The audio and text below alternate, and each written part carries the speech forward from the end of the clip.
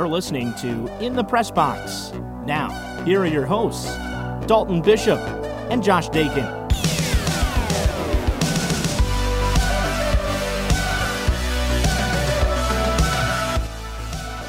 And welcome everyone to Season 1, Episode number 8 of In the Press Box. He's Josh Dakin, I am Dalton Bishop, and we are excited to be back and bring you yet another episode of In the Press Box.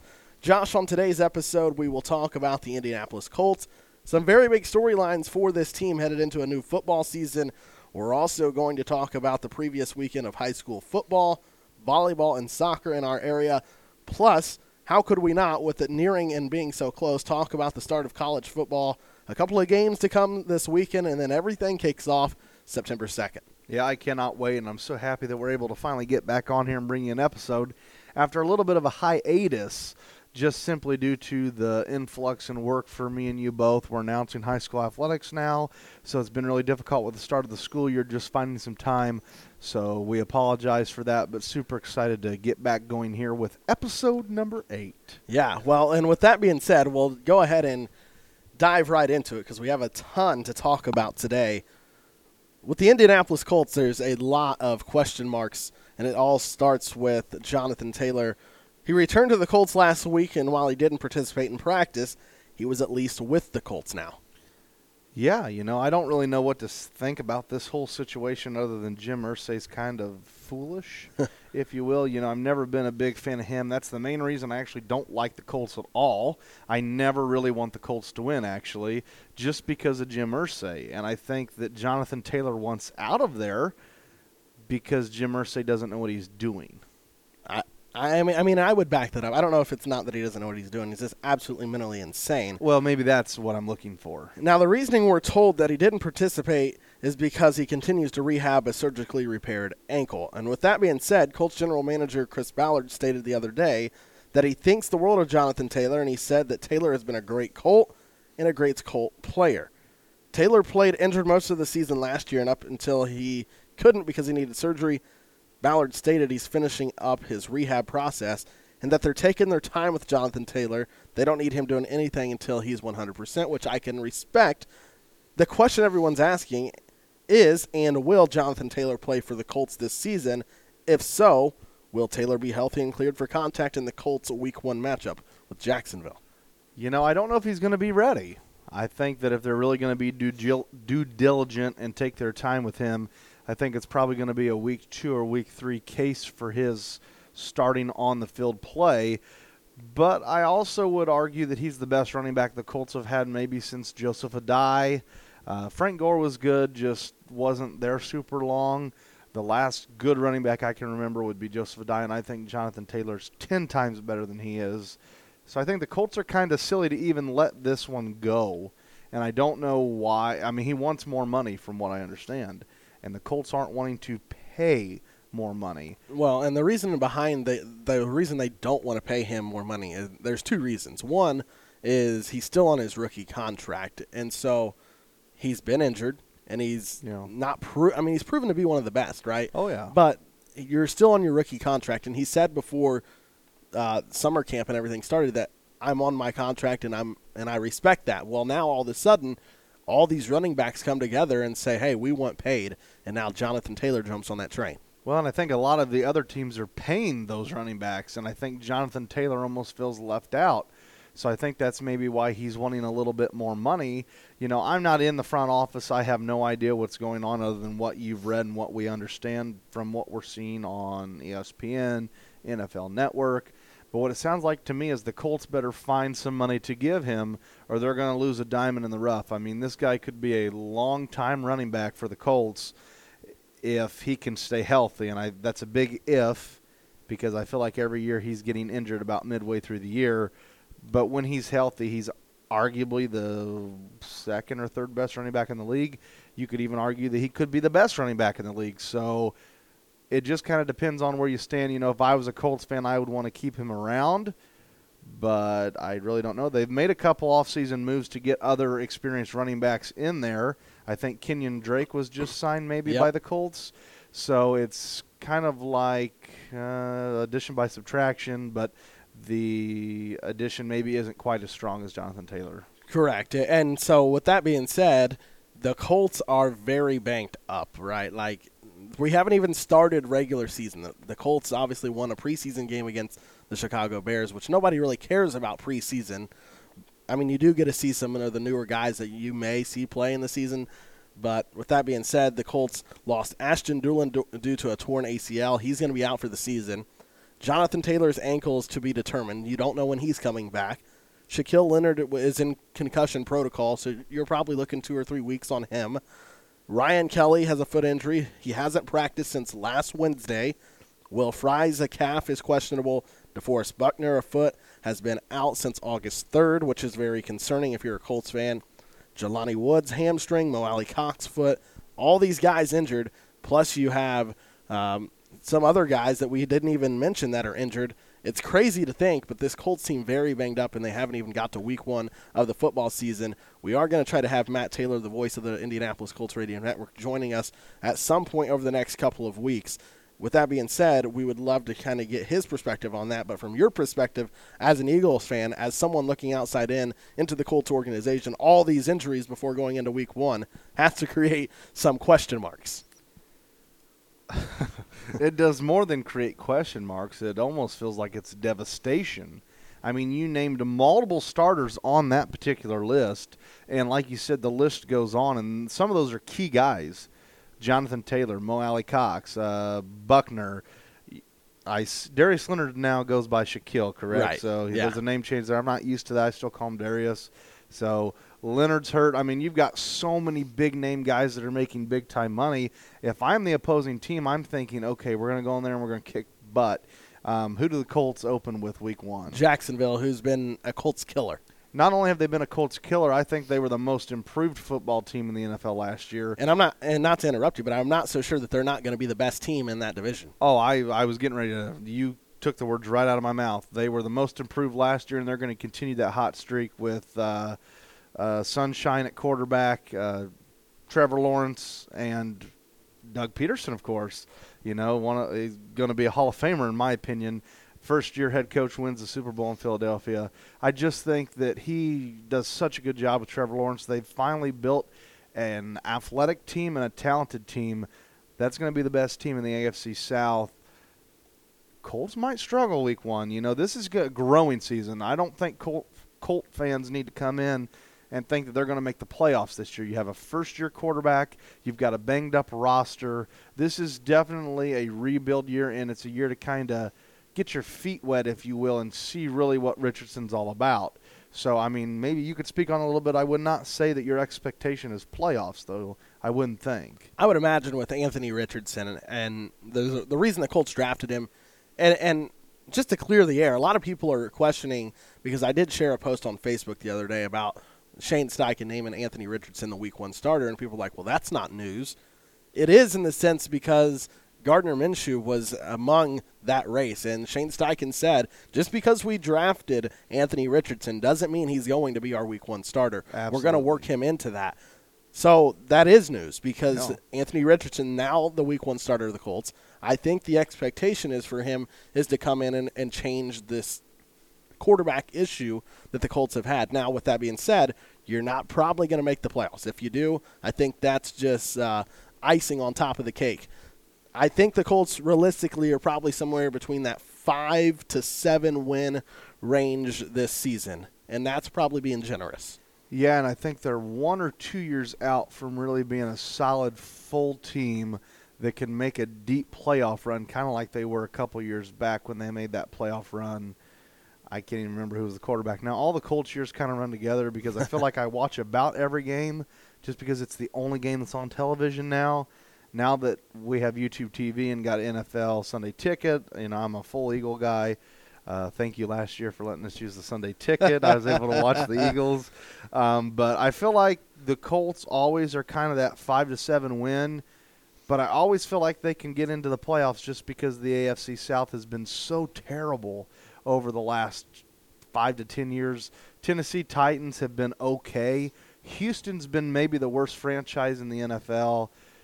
Jacksonville was one of the worst franchises in the NFL. So the Colts, it was pretty much a cakewalk As long as you could beat Tennessee maybe just once, now Jacksonville's good. Tennessee's kind of on the downtrend, though, so the Colts could kind of take over that second-place spot and compete if they wanted to. I just think they're probably 1 year out. I think Richardson needs just a little bit of time, and just to reference, even Justin Herbert or Justin Fields or a Jalen Hurts. I think he's really similar to a Lamar Jackson. Lamar Jackson and Jalen Hurts and Justin Fields are the three that really come to mind when I think of Anthony Richardson. But I think just those quarterbacks in general, they're really starting their third or fourth year. The only one that's not is Lamar Jackson. Look what they've done from year 1 to year 2 and from year 2 to year 3. Jalen Hurts went from below-average quarterback to now maybe being a top 3 quarterback in the league just in the matter of 2 years. So I think Richardson needs 1 or 2 more years, and I think Colts fans have a keeper. I think that was the quarterback I would have drafted if I was a Colts fan. I know you maybe wanted Will Levis or whoever you wanted. That is the pick I would have went with if I was in the front office of the Colts, and I think you will be rewarded. Maybe not this year, but next. I said it from the time the Colts drafted Anthony Richardson. I wasn't a fan of it, but over time I think it's grown on me because I see the ceiling that he has. And with that being said, he can do both. Right. He can run, he can pass. He brings a different dynamic to the Colts that they haven't had since Andrew Luck when he stepped away. And Luck wasn't nearly the type of runner that Richardson is. So and Richardson's more of an athlete than Luck was, too. I mean, he was the most athletic quarterback in the draft. Yeah. I think you got a steal there. I do think he's an even better athlete than Bryce Young, who's going to be the starting quarterback for the Carolina Panthers. Yes. So I'm just telling you right now, Colts fans should be thrilled with who they got running the ship. Most people don't know that we typically, and for those that don't know, we do typically record our podcast a couple of days in advance from the time we publish, and you'll understand why once we get into this next segment that I told you that. And also, with that being said, we are recording this on Sunday, August the 20th. I did talk to Matt Taylor earlier today, the voice of the Indianapolis Colts. We're in the process of trying to work out our schedules with his to have him on to talk more in-depth Indianapolis Colts football. So with that being said, we'll move into our next segment, which is Grant County fall sports back in action with soccer, volleyball, and high school football. You and I had an opportunity now because of what Andy McCord has built, which is something outstanding. We'll give Andy some props on that a little bit later in the show. I have a part that I want to mention what we've got going on. But we had an opportunity to announce a volleyball match last week with Marion and Northfield. Marion volleyball 1-1 on the year. They lost to Northfield, who's been dominant for us over the past several seasons. They lost 3-0. Marion showed spurts throughout that match of what the potential of that volleyball team could be this season, though. They're athletic. They're really athletic. They're fairly young even as well. There are a couple players for Marion that could be really, really good, if not this year, next year. They've got a couple really good seniors that fit into the mix, too, but I really like this team. I think athleticism sometimes beats, talent sometimes beats fundamentals, even though sometimes hard work beats talent. They work hard, too. They work hard, and they're athletic, so it's just a matter of time before Dara Richards can get this ship moving fully in the right direction. They won Saturday, yes, clearly, since they're 1-1. So I think that dedication, and we talked about those seniors really wanting to win and change the culture and do all the things to get Marion back where they need to be, and I think that's all starting to happen. They were a lot of fun to watch, and I hope we get the chance to watch them again. I usually don't say that about Marion Athletics, but in this situation, I am super thrilled to watch them play. They do it the right way. They're respectful. Well done by Coach Richards turning this program around. Yeah, and you talked about the play of some of those girls, and I want to give those girls the recognition they deserve, and we're just going to mention their names now. Zay Williams played phenomenal in that match. I thought what Taylor Stallman was able to do was awesome, being an outside hitter.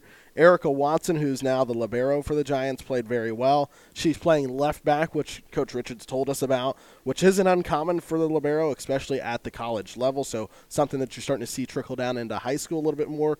Kiara Reynolds, Chloe Bell Mitchell, Justine Morgan, and really just the whole Marion volleyball team, in my opinion, will have a good season before it's all said and done. Yeah, I think they're going to be really good by the end of the year, and I really do think that they're a team that if they're peaking at sectional time, maybe won't win a sectional just because McCutcheon's in the mix there, but they could have a chance to play for a sectional championship. They have that type of roster. So they started the season 0-1. They got a win on Saturday, as you alluded to, beating Indianapolis Crispus Attucks 3-1. If you're listening to us, they played Elwood probably last night from when you're listening to us on a Wednesday, which would be they played Elwood, which is for us recording the podcast on a Sunday. They'll play this upcoming Tuesday. So they played Elwood last night. If you're listening today, when we recorded this podcast, they had not yet played them. Correct. We hope, knocking on wood, that they did beat Elwood, and now they're 2-1. Eastbrook Volleyball is now under a new head coach and an assistant coach. Bailey Havens and Leslie Hudson both stepping down this season. And it makes sense because Bailey now having a kid that she has to take care of and also wanting to watch her sister Demi, who is a part of the Madison Grant volleyball team. And hey, I respect that. Yeah, I mean, it was time to put family first. I am fully supportive. I wish she was still here. You know, me just deciding to come back to Eastbrook. I really enjoyed working with her, doing, announcing with you. But Eastbrook got a pretty good hire. Katie Sutherland's pretty good at what she does. Been able to set in on a few practices. She's got a pretty good group. Indeed. They beat Southern Wells in the season opener 3-0. Then they fell to Adams Central 3-0 this past weekend. They played in a tournament where they beat Rochester 2-0, then fell to North Miami 2-0, and then ended up beating Peru 2-0. So Eastbrook sits at 3-2 on the year, and Eastbrook, another team who graduated a ton of talent, but they also returned some talent as well. Senior Courtney Goff is back for her senior season. Braylon Elstock is back, someone who really last season impressed me a ton. Yeah. Lenny Broadcorb, and of course some younger talent as well as the Lady Panthers look forward to get back in action this Thursday at Wabash. Yeah, and I think we're going to have the opportunity to we are going to have the opportunity to do that game. I got confirmation Friday night that me and you are going to be on the call for that game. Well, hey. So I'm super excited to get to watch them. Haven't got to watch them yet with us being so busy doing other games. But since I work at Eastbrook, I get the opportunity to talk to the girls and talk to Coach. And they have high hopes for this season. She takes over a really good program. Last year, they started to take that big step from being a contender to being a true blue blood, if you will. And the program itself is moving in the right direction. I think it continues to probably stay at that level, if not hopefully increase by the end of the year. But this is a team that could win a sectional. I mean, they got that mixture of youth and experience, and they're in a sectional that is gettable, even though Madison Grant is in the sectional. Anything can happen, Eastbrook did beat Madison Grant last year, and Madison Grant does not have the same kind of star power, if you will. So it could be a good matchup this year. Yeah, and why not, since you confirmed for me that we are broadcasting that game on Thursday. The Lady Panthers are back in action Thursday or tomorrow. If you're listening on Wednesday at Wabash, you can hear the live radio coverage of that match beginning at 6:30 on the Action Sports Network. Thank you to our boss, Andy McCord, for giving us that opportunity. Yeah. He's really built a great thing with the Action Sports Network. It's the only place you're going to hear volleyball coverage, the only place you're going to hear coverage of 13 different schools. And, again, we'll get more into depth with that coming up a little bit later on. Mississinewa Volleyball 0-2 to start this year. Losses to Eastern and Western, both 3-0. Mississinewa, another team very young, but a talented group. Victoria Dittmar returns for her second season as the head coach. And as you know, Josh, it can be challenging to build a program in just 1 year. It's really challenging to build a program in 1 year. Me being a coach, I've been a part of 3 different programs now that has been through the process of building, and it takes more than a year. We were thankful at Mississinewa to do it in 2. Here at Eastbrook, it's year number 6 now, and we're just now starting to build. So it just really, it's ebbs and flows with the talent that you have. Mississinewa, it's a little bit disappointing, though. I figured this team would be really, really good, and I understand. I'm not saying that they're playing cupcakes. Eastern and, who'd you say, Western. Those are 2 solid teams, but as young as they were last year and as hard as they competed, I mean, a lot of times they were going into 5 sets or 4 sets, really extending the games and making it difficult. I did not think I would see them setting at 0-2. I thought that I might see this team at 2-0 right now, and I personally thought that they would probably be the best team in the conference.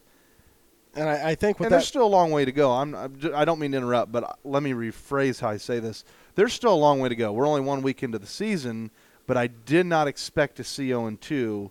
I was a little bit shocked when you said that, actually. Yeah, and I think, I get where you're coming from, but I think also here in year 2 that you're going to see major strides for that program, for Victoria Ditmar, despite the slow start, because they do have some seniors, Carson Yakel, Lainey Sellers, Avery Merrill, and Emily Reno, who all return, plus a ton of underclassmen talent with the likes of Emma Jacks, McKenna Campbell, Brooklyn Nash, just to name a few.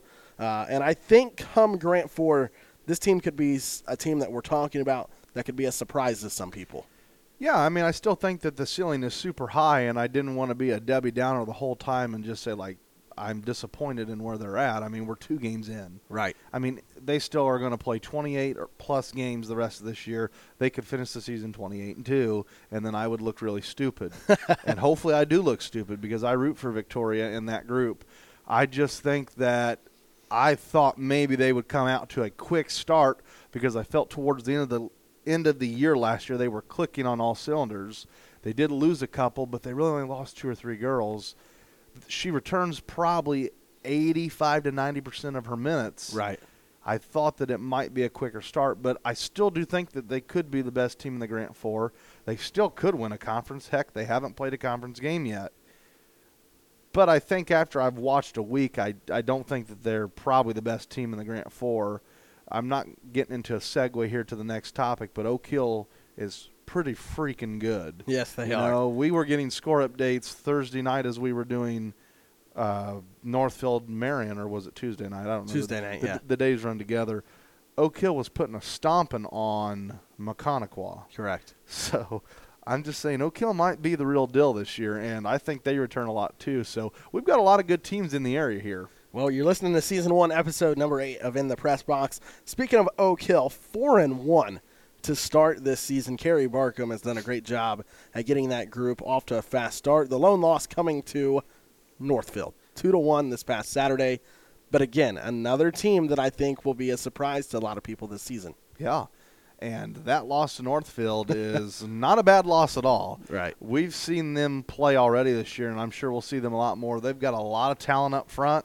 They've got a lot of talent just overall, and they're deep. Yes. So that's a team that you really are going to be hearing a lot of probably come tournament time.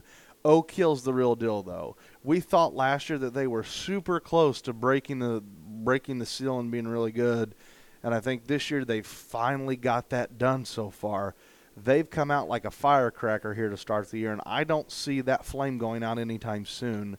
They could steamroll here, and right now, only being a week in, they would be my favorite to win the Grant 4 and also probably my favorite to win the conference. Yeah, and they return a core senior-led group of Olivia Shaw, Taylor Holloway, Isabel Dominici, and Tommy Melton. They have a very strong junior class of Bella Taylor, Braylee Evans, Aubrey Warnick, Amaya Thompson, Claire Templin. This group's going to be a very fun group to watch over the course of a full season. Yeah, and I actually believe that we get to do one of their games this week. I think so, yeah. I'm super excited to get to finally like watch you said, them it all this year. runs together. I think actually when people are listening to this, like we said, we're recording this on Sunday, August 20th. I think the game that we're doing would have been yesterday if you're listening on Wednesday. Yes. And this upcoming Tuesday for us. Yes. So what gets confusing about our schedule is, not to change the subject from Oak Hill, but we're announcing 5 games this week. We're doing 4 volleyball matches, Monday, Tuesday, Wednesday, Thursday, and then we're going to be at Concordia Friday for Eastbrook versus Concordia. So we've got a full schedule this week, so they all run together. But no, Oak Hill really is going to be a solid group. I am super excited to watch them play on Tuesday, which would have been yesterday for the listeners. This team could go very far. Yeah. Our final volleyball team to talk about, Madison Grant, the defending sectional, CIC, and Grant 4 champions. They lose 2 very key pieces to the lineup with graduation to Dea Green and Alexis Bainey, which is why there's going to be some growing pains for Madison Grant. Of course, Dea Green owns an entire wall of records for volleyball, and Alexis Bainey, who now plays collegiately at IU Kokomo, those 2 right there are hard to replace. They do return some experience in the likes of Maddie Moore, Ella Brummett, Megan Wilson, Demi Havens, Jonna Hyatt, Cami Dedecker, and many more, but it's been a rough start for the Lady Argyles, just 1-4 to start the season. Yeah, and that's very uncharacteristic of a Madison Grant volleyball team, and I think that they're going to be playing in new territory this year. They're used to being the big bulldog. They're going to have to be the underdog in a lot of games this year, and I am super excited to see how they take on that challenge. This team's going to battle adversity. They don't have quite the firepower that they have had in the past when they've been very, very good. I mean, when you think of Madison Grant, you think of volleyball and you think of softball. Volleyball has been good since we were little kids, and that was a long time ago. So they're playing a new style of volleyball. They're just not being the alpha male. They're going to have to compete, which I'm not saying these girls are. I think that they're up for the challenge. They've got a very good head coach who we both adore very much. I like this program. I think tradition speaks a lot for itself. As we talked about in our last IU podcast, I think that tradition sells. I think that tradition will sell for Madison Grant, and I think that by the end of the year, they still are probably going to be the favorite to win their sectional. I would imagine so. You know? Kayla Jump knows what she's doing. Yeah, come tournament time, they're going to be just fine. They're going to play a lot of really good teams, so they're 1-4 because they're playing good competition. She doesn't schedule lightly. She wants them to be ready for tournament time, but that sectional itself is wide open. You've got a ton of teams who can win that sectional. Yeah. Okay? You got a ton of teams. So don't freak out if you're a Madison Grant fan. It's all going to be fine. Yes. I've been there, done that as a coach. Started 1-4 and still finished the season respectable. You got a good coach. You've got good athletes. It's just a matter of time. Give it time to click.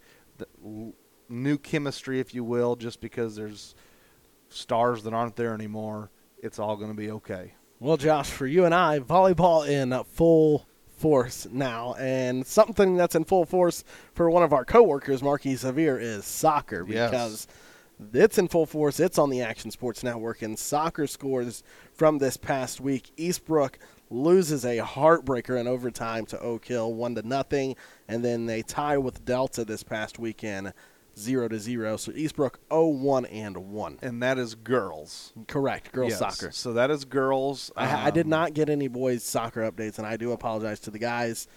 If we promise to have you on the next episode. Yeah, for Eastbrook, I don't know what the outcome was. They played they played Columbia City on Saturday, and I don't know how the end of that contest was. That was their first game of the season. I do know that. Yeah. So for the guys, I apologize. That's on me. Yeah, the girls, though, first-year head coach, working out some of the kinks and some of the experiences of being a first-year high school coach. The head coach is from Taylor. He was the assistant soccer coach there. So a lot of experience comes in, but super young team. They don't have Sarah Falk anymore. They don't have I'm trying to think of all, there's been so much talent. My first time at Eastbrook, those first 3 years, the girls were winning sectional every year and going to regional and semi-states. So there were so many good girls that have been in the program. Sarah Folk's the one that everybody remembers just because she has the record, the Grant County record for most goals in a season. You lose that kind of output, things are going to be rough for a couple years just trying to rebuild the program. But once again, tradition sells, and Eastbrook has good soccer programs. So that's something to look forward to for both the girls and the boys' side. For Oak Hill, again, talking girls soccer, Oak Hill starts the season 1-0-1. The win coming against Eastbrook in overtime, 1-0. This past Saturday, they tied Kokomo 0-0. Yeah, that's a good finish for them. Kokomo being a huge 4A school, Oak Hill teetering on that 2A to 3A line. There's some speculation as to if they're going to be 2A, if they're going to be 3A. And I know in soccer there's not as many classes. I think it's just 3 classes, I think. Yeah, 3 classes. I could be wrong. So Kokomo would be 3A, Oak Hill would be 2A. If we're talking sports in general, Oak Hill's kind of on that line. That's a good start for them. They have got good programs over there, too. Yeah, on both sides. Boys and girls soccer at Oak Hill and I would say Eastbrook are the top 2 programs in the area. Mrs. Senewal has kind of been trending upward, but Oak Hill solid, girls team solid. They're going to be fun to watch. Marky's going to have a lot of fun doing those games. I'm not going to be doing any soccer. No, I don't know the slightest thing about soccer. No offense to soccer players, but it's not my sport. I don't know anything about it, so I would sound really stupid if I was up there trying to do a play-by-play or color for you. So I'm going to try to stick to things that I halfway know, and we'll let Marky take care of that. Absolutely. Mississinawa 1-2 to start the season. Andrea Wilson has really done a great job at changing the culture of Mississinawa girls soccer. They beat Mechanical the season opener 2-1. They lost to Manchester 3-0 and Delta 2-1. But Mississinawa, the culture of that soccer, the girls soccer, and I would say the boys side too, has really changed. Andrea Wilson has done a great job. They've had some talent that they've lost over the past couple of years, but I want to mention their names because they were part in that changing the culture stigma for Mississinawa girls soccer. That's Elena Webb, Leah Lucetti, who may honestly be one of the better girls soccer players to ever play at Mississinawa, who's now playing collegiately at Huntington. Yeah. You also have Beth Lucas back when we were in high school. Yeah. The culture's changed. Yeah, the culture's changed, and I could be wrong on this because once again, we graduated from Mississinawa, but soccer was not really my thing.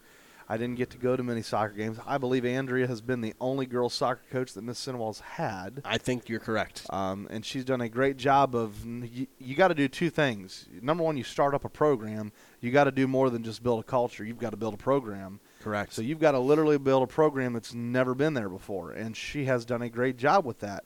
On the boys' side, there's only ever been 2 coaches. Correct.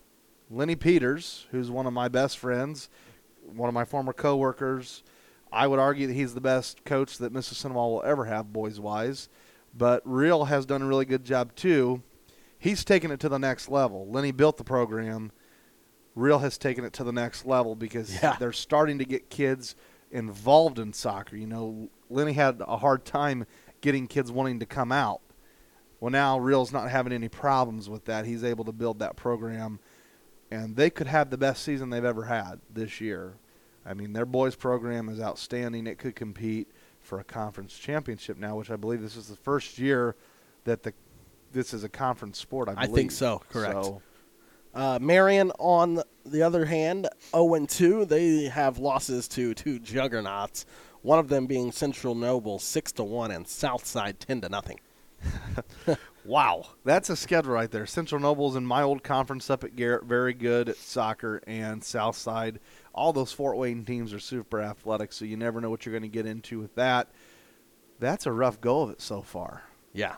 Diving into football from this past Friday, Marion beat Southside 22-17 after trailing, I think it was 14-0 at halftime. Marion, again, a different type of culture over at Marion for football because James Bell out, Coach Craig Chambers in. They get a new defensive coordinator in Willie Barnes. They get a transfer from Mississinawa on the quarterback, Logan Barnes. But from my understanding, by looking at the numbers and stuff, Logan Barnes did struggle in that season opener. It's going to be interesting to see how he responds in Week 2 against his former school at Mississinawa. He's walking into a perfect storm, if you will, and not in the good way. You maybe make some teammates upset with leaving the program to go to the rival, quote unquote. I wouldn't consider Marion and Mississinawa a rivalry ever anyways. They never used to play until really the last 10 years for basketball especially, but football now even a little bit. I really don't know. I'm not a big fan of the hiring of Greg Chambers after his first go-around at Marion with all the transfers that he brought in from Indianapolis and getting in trouble. I just think that there's a lot of stuff. This time he's done it the right way. They rehired him. He did not bring any transfers, from my understanding, up with him. I think everybody deserves a second chance. Just not maybe a team that I would really want to root for, but that's just me. I'm trying not to be too opinionated here because I really don't know. I know in high school we didn't like playing Marion. Well, I mean, that's anybody that like the Mississinawa Marion, as you would say, and you don't say, but as everyone says, quote unquote, rivalry. That's why there's that love-hate relationship. Your friends off the field, your enemies on the field. I mean, I don't put it this way. I don't find it a surprise that Marion won. And I'll say that because when Greg Chamber was the coach, he won. When he left, things went into the dumpster fire. It was a dumpster fire. It just was. They sucked. They weren't good. They didn't win. Greg Chambers is back. He brings stability back. They're winning again. Right. He knows what he's doing. He's a good coach. He's a phenomenal coach. He's a great coach. I'm not denying any of that. I just don't like how he did things the first time around. Yeah, and they have a ton of talent. They do. They're loaded with talent. I mean, every kid on that roster is athletic. Yes. They really are. So I think that this is a team that's going to be better than 2 wins. I think they won 2 last year, maybe 3. They're going to be better than that. Are they going to win a conference? Probably not. Are they going to win a sectional? No way. But they're starting to move in the right direction again, and I think in a couple of years they're going to have a chance to compete. Again, Marion beats Fort Wayne Southside 22-17 in week 1. Mississinawa, a big win over Norwell 23-21, the first time in program history since they started playing football that Mississinawa has beat Norwell. It was at Norwell where they had only lost 1 game in the last 3 years on their home field. Kyle Bursch has really taken over a well-oiled machine and has really kept pouring the oil in the engine. Mississinawa's, they're rolling right now. They're rolling right now, and it's only week 1, so what I mean by rolling is if you look at their past history leading into this season and then starting with a win. Well, I wasn't denying any of that. I was just going to say, okay, yes, they're rolling. They got a huge win. Did it shock me? Absolutely. I didn't even give them a chance to win that game, and I'll explain why in a minute. I think that Mississinawa's probably the best team in the conference. I know that's maybe a struggle for me to say. I love Coach Bursch. Is he a Coach Funk? Absolutely not. But is he a good coach? And can he make the program as good or better? Absolutely. I really do think he can. I think this is the year that they could win a sectional, his first, right? Or no, it'd be his second. Yeah. It'd be his second. And I think it's a year that they could even go even further than a sectional if they get the right draw. I didn't have them win in week 1, though. Norwell, super solid. Not only are they super solid, they've lost, like you said, 1 time in the last 3 years at home. And they won like 13 games last year. Yeah. Now, they did graduate a core group. They did. But they were still super solid, and they took it to Mississinawa last year and beat them 20-7, I believe. Yeah, 22-7. 22-7. So I didn't see that one coming at all. I'm super shocked by that. I'm super happy, though. You know, a lot of those kids on the team were kids that we didn't maybe go to school with but knew growing up and were around a lot. So I'm super happy for them. I'm super happy that they won. There's only 1 game of the season I won't root for them, and I'm not going to get into that. But, I wonder who that could be. I really do wonder who that could be. When they play Eastbrook, I will not be rooting for Mississinawa. Let's just be honest. But with that being said, and it's understandable. I work for Eastbrook. I cheer for Eastbrook. Here's the thing, though. I'm super happy with what they're doing over there. I'm glad that he's been able to carry on Coach Funk's tradition. I still wish Coach Funk would be there. Right. We all do. And I think that's anybody in that Gas City, Mississinawa community. And I think that's why when things aren't going well, there's that issue because and we talk about it with IU football. Yep. Bob Knight is Bob Knight. You're never getting him back.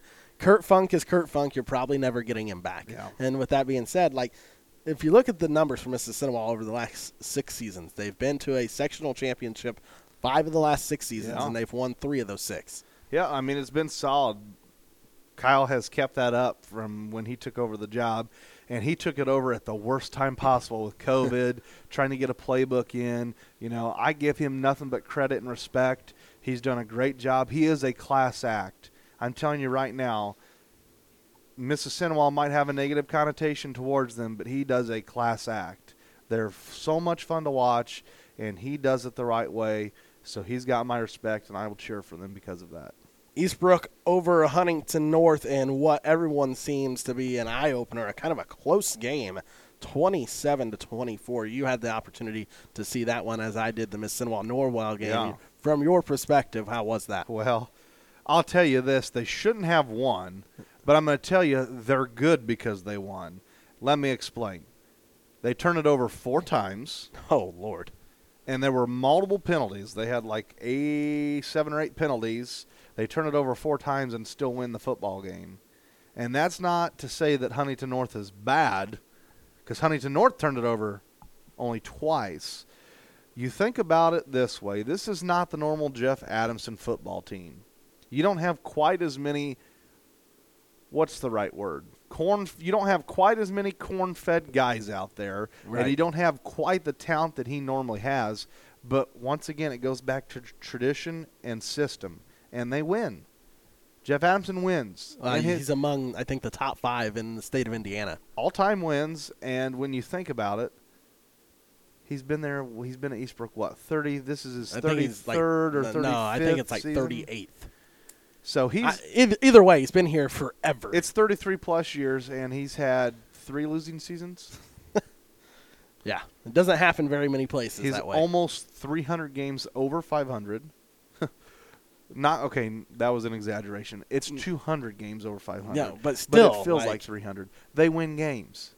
They turn it over 4 times. They have 8 penalties, and they still win the football game. And it wasn't pretty, but it's that Eastbrook football. Get us down to the 1-yard line. Let's fight. Huntington North was on the 1-yard line 2 different times, and Eastbrook stopped him. 4 downs. Stopped him. Wow. This is a fun team to watch, and Bodie Howe's the real deal. Madison Grant over Tri-Central, 58-27. Brady Turner, absolutely, head over heels, changed that Madison Grant football culture. Speechless. First time in Josh Dakin's life, speechless. I mean, I'm speechless. Brady Turner has done such a good job. I cheer for him so much because he's one of my good friends. I cheer for him all but in the Purdue category. Yes, all but the Purdue category. I'm with you. I honestly agree 100%. He has done such a good job at really revamping the Madison Grant program. Week 1's, Tri-Central was improved from last year, but still not. You could kind of categorize it as this will come back and bite me in the butt, but a cupcake. Yeah. There's certain games on the schedule you're probably going to win unless something crazy happens. Yes, that's one of them. Next week they're going to get a little bit better of a test, maybe. Southern Wells, okay, not really. Okay, so they actually would be probably a worse test. So they're going to be 2-0 going into the conference schedule. The ceiling is high for his group. I really do think so. When he took over the program, he had 19 kids. He's up to 45 now. So, and they've got a lot of talent that returned. They lost Tanner Brooks, but they returned Xavier Yagi. They returned Cole Stitt, who was unbelievable for them against Tri-Central. Yeah, and they beat a really good team in Mississippi last year. They have beat good teams when it comes down to it. They competed with Eastbrook. They competed with Oak Hill. You never know. They're not out of the mix for a conference title this year. I mean, none of the teams are because we haven't played a conference game. But they honestly, if you would tell me Madison Grant would win the conference last year or this year, I would not tell you were crazy. Like, honestly, I think they could. Yeah.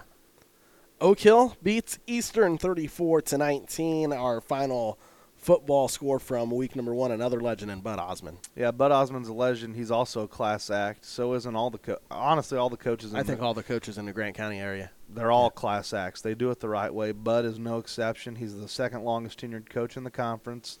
He's been at Oak Hill, I believe, 19 years now. They're the best team in the conference, hands down. There's no team that's going to beat Oak Hill. I really don't think so. And people can come at me or whatever. They're the best team in the conference. They're the most well-rounded team. I would be shocked if they lose a conference game this year. I really do. Fair enough. Well, this week, here's a look at the schedule for the Grant County high school football teams. Marion is at Mississippi, a big one in Gas City. Eastbrook at Fort Wayne Concordia. Madison Grant will host Southern Wells, and Oak Hill will host Southwood. So a lot of high school sports in the area. Josh, what's that? Well, and by the way, all those games are going to be on the Action Sports Network. Broadcasted on the Action Sports Network. Which, of course, we're going to talk about here in just a few moments. With that being said, our final topic of today, college football coming up on Saturday. Are you excited? What do you think? What did I want you to tell everyone what I messaged you on Saturday morning. He said, hey, is there any college football on today? I said, no, we got one more week. August 26th is when it kicks off. So if I had to guess, you're probably pretty excited, right? I mean, I'm about to do a backflip right now. I can't wait. I would pay $10 to see that happen. I really would. That'd cover my trip to the hospital, I guess. Yeah.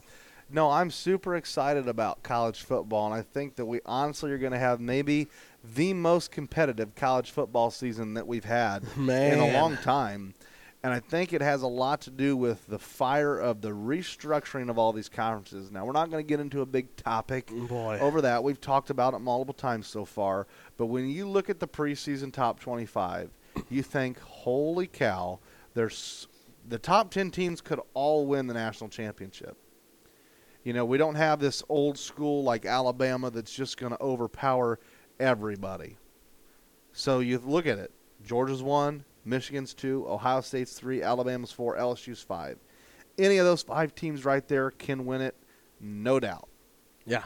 And the beauty of it is 2 of those teams in the top 3 are Big Ten schools. Yeah, so even better for IU. When we get beat, we can say, well, Well, and we play both of those teams because they're both in the East Division. Yeah, and we can use that as an excuse. I just want to tell everybody, I like to use that as an excuse. Well, that's why we got beat. I love to use it as an excuse. Well, and if you look just down the list 2 more, you're going to see Penn State, who's another Big Ten East team that IU has to play, and that's Penn State. Yeah. So you got 3 teams from the Big Ten in the top 10. The breakdown by conference. Buckle up. Big 12 has 4 teams ranked in the top 25. Big 10 has 5. SEC has 6. The Pac-12, or the Pac-4 now. Or the Pac-none before it's said and done. Absolutely. They have 5 right now, actually. 3 in the ACC, 1 independent being Notre Dame, and 1 AAC school being Tulane. When you look at the 5 schools that are ranked in the Pac-12, 3 of them are joining the Big 10. USC, Washington, Oregon. All 3 are joining the Big 10. And then you have Utah, who's joining the Big 12. And then you have Oregon State, who right now is going to stay in the Pac-4, if you will, because that's one of the only schools that's still left. So when you think of all these teams, you think, oh my gosh, the Big 10 really probably has 8 schools ranked. The Big 12 has 5. It's going to be interesting to see, but you also got Wisconsin and Iowa rounding out the 5 schools in the Big 10. Of course, we don't see IU on this list. This isn't the COVID year. I wonder why. Where they're preseason ranked 13 and they get all the way to 7 at one point. We're not seeing that anymore. Minnesota's receiving votes. Illinois is receiving votes. Both teams could be ranked by the end of the year. Another team to keep an eye on is UCLA. They're ranked 28th right now. They're receiving votes, and they're going to be a ranked team. Once again, they're joining the Big Ten as well. So the Big Ten football team, the 20-team conference now, 10 of those teams are probably going to be ranked. Yeah, the Big Ten's getting ready to be the Big 25 before it's all said and done. We know for ridiculous. a fact it's going to be the Big 20. Okay, we know for a fact there's going to be 20 teams starting next year. But that could change with potentially Notre Dame joining. Now we're hearing talks about that. And then Oregon State, Stanford, Washington State, and California all yet to make a decision in the Pac-12. Oh, boy. Let's kind of break down the schedule for next week, or this upcoming weekend here, August 26th. We've got 7 games for this week 0 is what they call it. Let's go with the Josh and Dalton predict. Yeah, let's do a little. We'll do this every week. Why not? Yeah, we'll pick 10 games maybe a week to pick. Absolutely. Of course, IU and Purdue will always be on that pick 'em. And, of course, these will probably always be in our FanDuels or our DraftKings. Oh, there's no doubt about it. I mean, if I'm picking them on here, I'm picking them to win money, Yeah, and so you want to take our expert advice. More Josh than me, because if you listen to me, you'll probably go in debt. Yeah, so we're going to help you stay out of debt. So here we go. Saturday's predictions. There's only 7 games, so there's going to be a 17 parlay for you. The first game at 2:30 on NBC, and this will be the only Notre Dame's only time slot on NBC, by the way, with the new media deal is 2:30. They don't get that late game anymore. NBC said, to heck with you, go join a conference. Big Ten gets that slot. Notre Dame Navy, they're playing in Dublin, Ireland. I'm taking Notre Dame. The Irish just sounds right in Ireland. Yes. And they're ranked 13th. Navy, they're average. Notre Dame's going to win that ball game. Absolutely. Marcus Freeman in his second season at Notre Dame. I think Notre Dame has a much different and much more successful season this year than they did last season. Yeah, and I'm not a Notre Dame fan by any stretch of the imagination. I know you used to be, and I know you still kind of root for them a little bit. Yeah. But it doesn't hurt me to see them lose. I'm just going to come straight out and say that. I will say this, Notre Dame, they're not going to beat Navy. They're going to blow them out. I would also agree with that. Next game on the list, 5:30 on CBS Sports Network. You've got UTEP University of Texas El Paso versus Jackson State from the Conference USA. This is a Conference USA game. This is a very good matchup, actually. Jacksonville State has been trending upward. UTEP always has a fairly solid football program. I'm going to take the Miners on the road. I'm going to take UTEP over Jacksonville State in an upset. I think on the road game 1, they're going to get it done. This is where you take Josh's advice on your parlay. I'm going with the home team at Jacksonville State. Okay. It's hard to you don't lose at home. That's just my rule. You can't lose at home. Yeah, but is it really a home field advantage when you get into those small little conferences that don't put a lot of people in the Probably stands? not, but that's just my rule. You can't lose at home. That's fair. All right. 7 o'clock on ESPN, you have the UMass Minutemen, I think is what their team mascot is, the Minutemen, and New Mexico State. This is a non-conference matchup. It's at New Mexico State. I'm going to take New Mexico State in this ball game. I will back you up on that. And the reason I'm not taking – I should probably pick UMass because I use offensive coordinator Walt Bell's from UMass. And that's why you don't take them. He was That's why you don't take them. He was atrocious at UMass, so I'm not going to take UMass. I'm taking New Mexico State. Also 7 o'clock on Fox Sports 1, we've got a local team playing. The Ohio Bobcats take on the San Diego State Aztecs. Once again, that's 7 o'clock on Fox Sports 1. It's at San Diego State. That's a long trip for Ohio. I've got the Aztecs beating the Bobcats. Yeah, there's no chance for Ohio. I know there's probably some Bobcat fans around us. Sorry about you. San Diego State puts a pound into them. I would also agree. 7:30 on the SEC Network, we have the Hawaii Rainbows taking on Vanderbilt. I'll go Hawaii. Okay, Hawaii on the road. Wow, that's a bold prediction. I'll go Hawaii. Vanderbilt has been one of the worst Power 5 teams. They are in the same conversation as IU and Kansas when it comes to worst Power 5 teams. You've got IU, Kansas, and Vanderbilt. Vanderbilt is going to get the win at home this year. I remember watching that game last year, and I believe Vanderbilt beat Hawaii at Hawaii. So I'm taking Vanderbilt. I don't like it. 2 more games on this, going to be Saturday, August 26th. At 8 o'clock on the Pac-12 Network, you have San Jose State taking on number 6 USC at home. And this is on the Pac-12 Network. It's going to be close early, but USC is going to steamroll. Yeah, then a blowout. USC by a mile. Okay, USC by a mile. I would take USC as well. And the final game to wrap up the first week of college football. Once again, it's week 0 is what they call it. Week 1 officially begins the following week, that Thursday, which would be August the 31st. 31st, yes. Final game, though, 9 o'clock on CBS Sports Network. Florida International taking on Louisiana Tech. Both of these football teams are very solid. Louisiana Tech was ranked 2 years ago. They've kind of fallen off the map a little bit, but still very solid. Louisiana Tech at home, I'm going to take them. The line is 50. Actually, they have Louisiana Tech by 10 right now. I would take the 10. I would actually say probably by 17. I'm going to take Louisiana Tech. I probably should do the same, but just because you picked them, I will go Florida International. So, folks, if you want to win money, take my pick. I've told them before we started. All right, that's the list for this Saturday, August 26th for college football. Well, man, I'm just happy that we're able to put this episode together because tomorrow, or if you're listening and it's Wednesday, it started 2 days ago. Yeah. Our week is so busy. 4 volleyball matches Monday, Tuesday, Wednesday, Thursday. Football on Friday. Don't forget to stay connected with us on our social media pages on Facebook, in the Press Box, on Twitter at INT Press Box. And don't forget, if you're looking for the best coverage of high school sports across the state of Indiana, get on Facebook and follow the Action Sports Network or visit the Action Sports Network website at actionsportsnetwork.live. On the website, you can get to know all of the broadcasters, plus see a full list of the broadcast schedule. Until next time, enjoy your Wednesday. Josh, a busy week still left ahead for us. Yeah, been a blast. I'm happy that we were able to get this done. Hopefully you'll take a listen to us on the Action Sports Network. Thank you, Andy, and thank you to the Action Sports Network. As we said, have a great rest of your Wednesday. Hope you enjoy the rest of your week. Best of luck to the rest of the high school athletes competing the rest of this week and into next. And we'll talk to you down the road. So long.